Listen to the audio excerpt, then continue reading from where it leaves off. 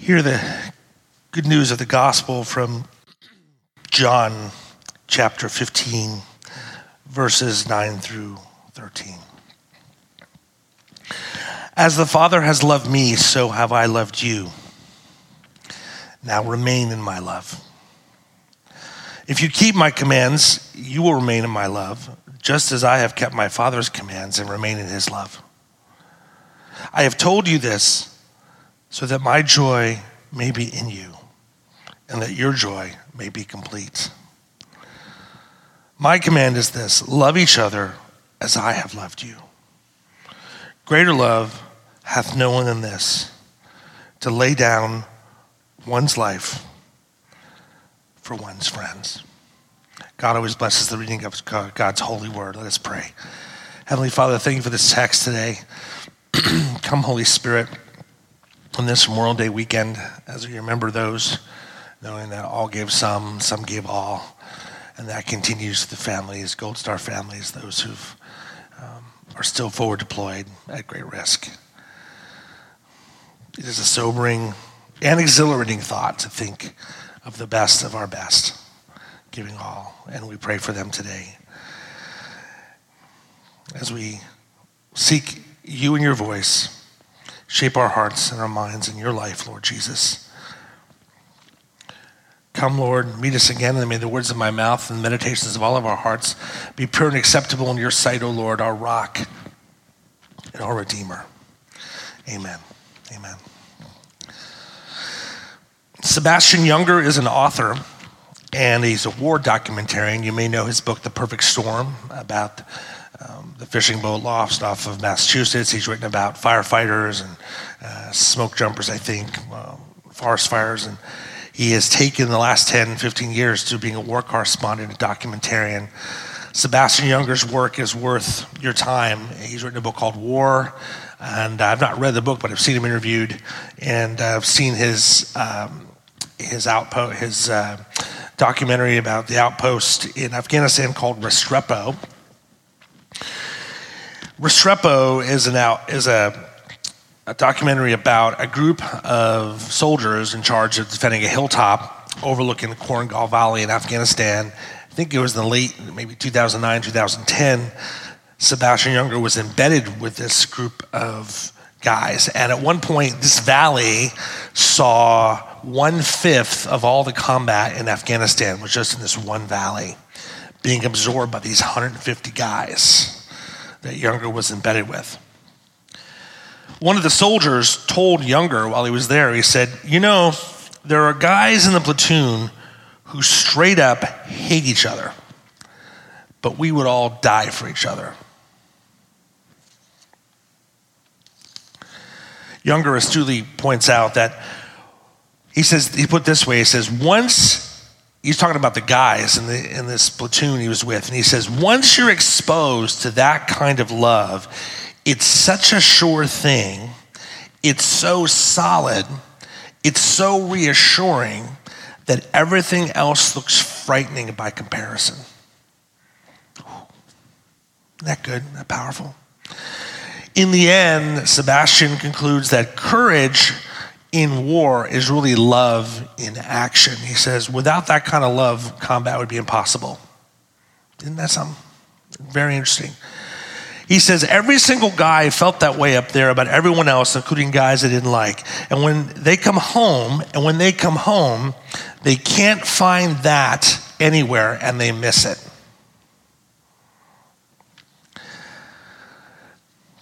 We pay tribute to our soldiers always. We pray the Lord will help us care for them, mourn them, honor them, support their loved ones, learn from their experience.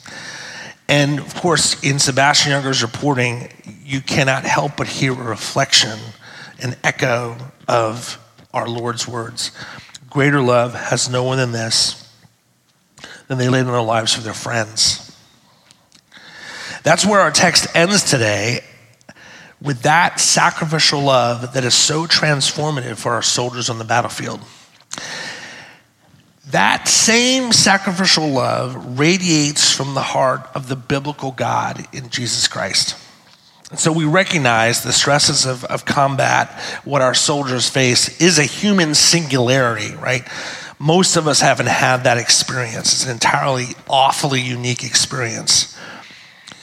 But even though that experience is unique, the hunger for the love from that kind of experience is universal, right? That love of having someone's life laid down for you, right? That is a love we all crave. We're built for it. We need it.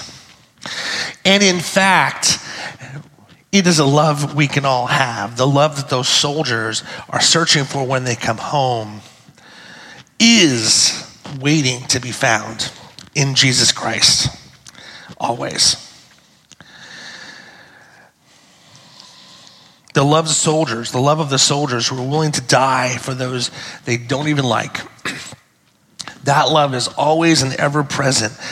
In our God, our triune God, he hates sin, he hates evil, but he loves sinners so much that he dives into death itself. You could say he takes the bullets we deserve. The wages of sin is death, right, after all. But the triune God is not content to sit back and watch us get our payback, right?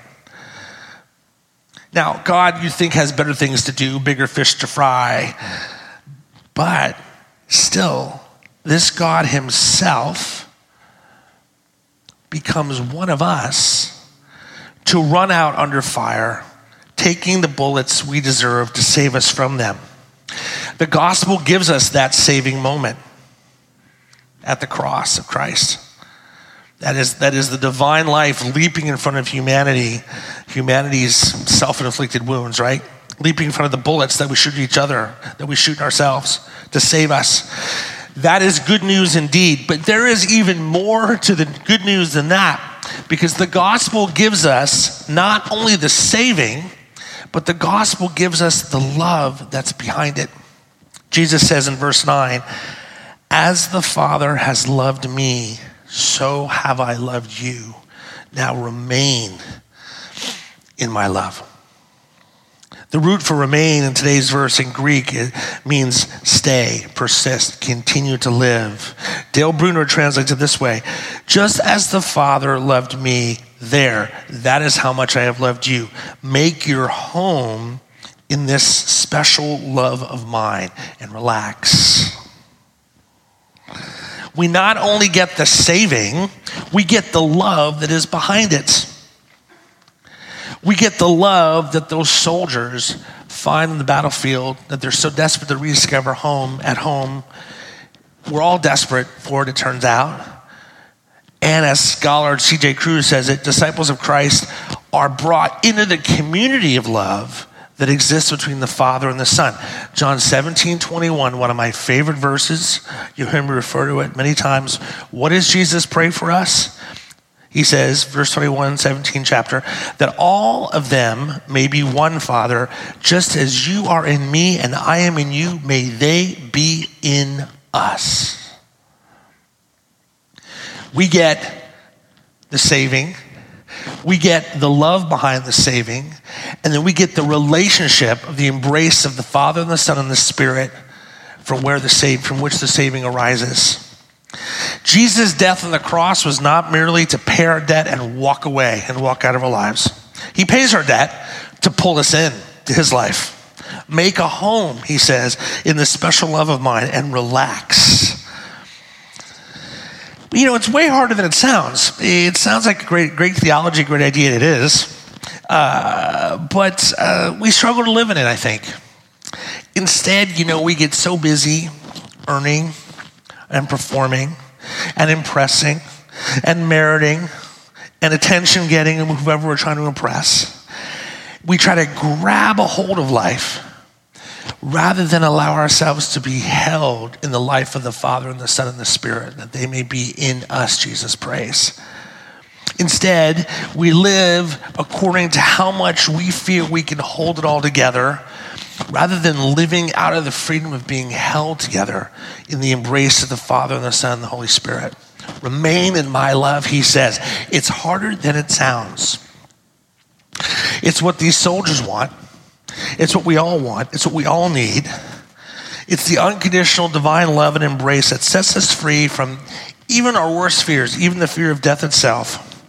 When was the last time you were part of a group hug? You ever do a group hug? I recommend it. I commend it to you. It's good theology. Get yourself with a group of people and get a hug. It's that combination of connection and power and intimacy and community. Now imagine being offered that and then walking away. No thanks. Or imagine offering that. Say, hey, come here. Hey, you, come here. And they walk away because they're busy. Oh, wait, I'm busy. And they never get back to it. They never come in. Oh. So much of our human life can either be living in the embrace or living on the run from it for some way. We're too busy, we're distracted, we're scared, whatever. Don't settle for being saved without experiencing the presence of the Savior. Christianity is more than just an insurance policy in your top drawer. It is a relationship of being embraced and hugged by the triune life itself. Don't settle for less. And we're all learning about how to experience that together and making that a kind of discipline of getting hugged every day because we run away for a lot of reasons. Continuing on in verse 10, he says this, if you keep my commands, you will remain in my love, just as I have kept my Father's commands and remain in his love. By the way, there's only one time humanity and God have ever come together and got along perfectly. It's in the person and work of Jesus Christ, right? He was the perfect covenant response to the Father. This is the whole book of Hebrews. Where Israel messed up, where you and I mess up, Jesus is the perfectly fulfilled covenant response to the Father. And he did it. And then in him, we can do it. But that's we can talk about all of that some other time, but that's the basis for our obedience, is his obedience. But here he's saying, now I want you to obey, step out and obey. But notice how this is a way to access God's love for us. He doesn't say obey to earn God's love for us. He doesn't say, if you keep my commands, then I'll decide to love you. No, the love, it already is there. The keeping of the commands is the way to get at it, is the way to receive it. Obedience is a way into the love that God already has for us. In other words, as one theologian put it, we need to keep the do inside the done. Dr. Bruner says, we have been taught by Paul and the Reformation tradition that we can never adequately do or keep what we're supposed to do, and to do that in order to keep in right relationship with God. But when we believe that Jesus has already done everything necessary to put us into a right relationship with the Lord, our trust is not at all in our sufficient doing, but always in Jesus' sufficient doing alone. We do out of his done, right? When we keep what God has done in our minds and our hearts, then we live into that. Then we're ready to go and do. That's where our obedience arises from. We remain in his love. We obey in his love. That preceded our obedience. Our love isn't enough to forgive others 70 times 7, but in Jesus' love, in what he has already done for us, we can do it. Our love isn't adequate for us to love our enemies, but in Jesus' love, in what he's already done for us, we can do it.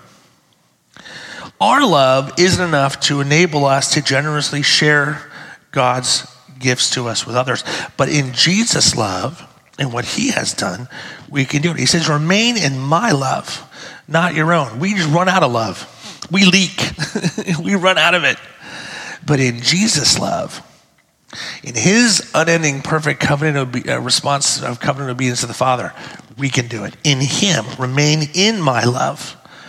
That got to you even before you did one good thing for me. My love got to you. Now stay there. And he concludes this way. I have told you this so that my joy may be in you and that your joy may be complete. Notice the point here is not drudgery.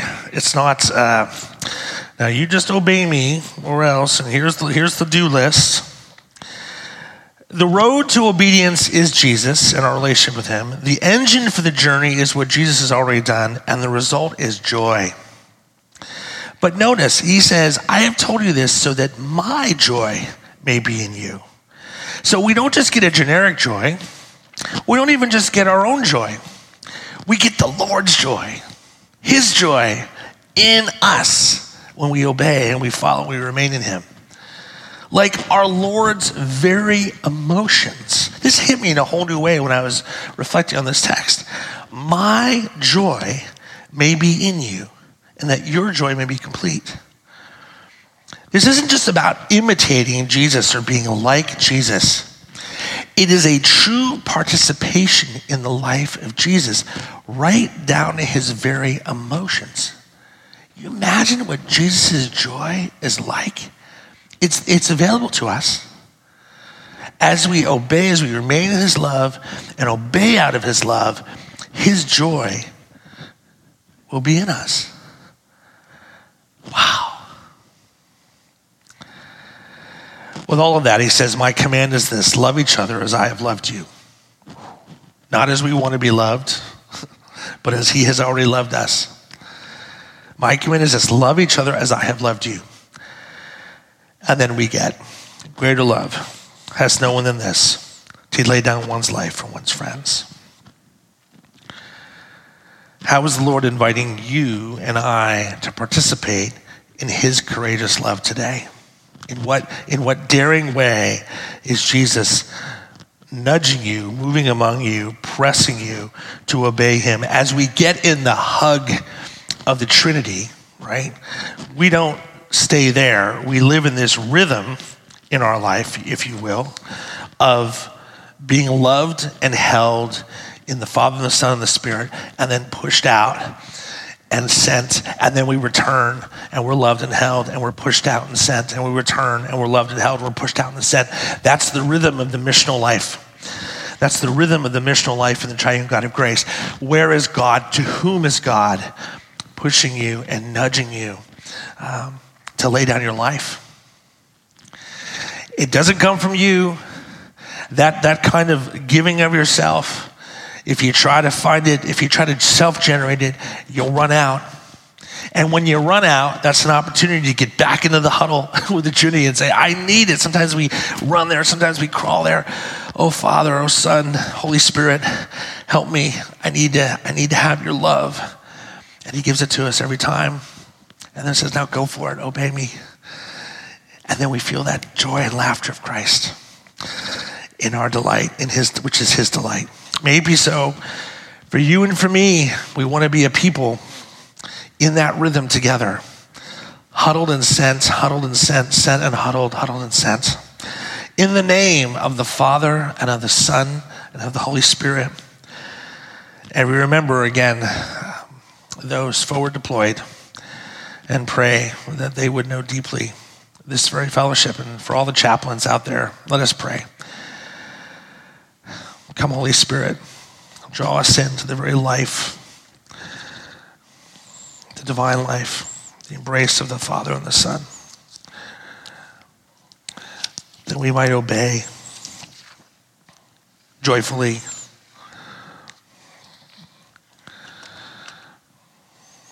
bring to mind places where that you're nudging us toward that, Lord.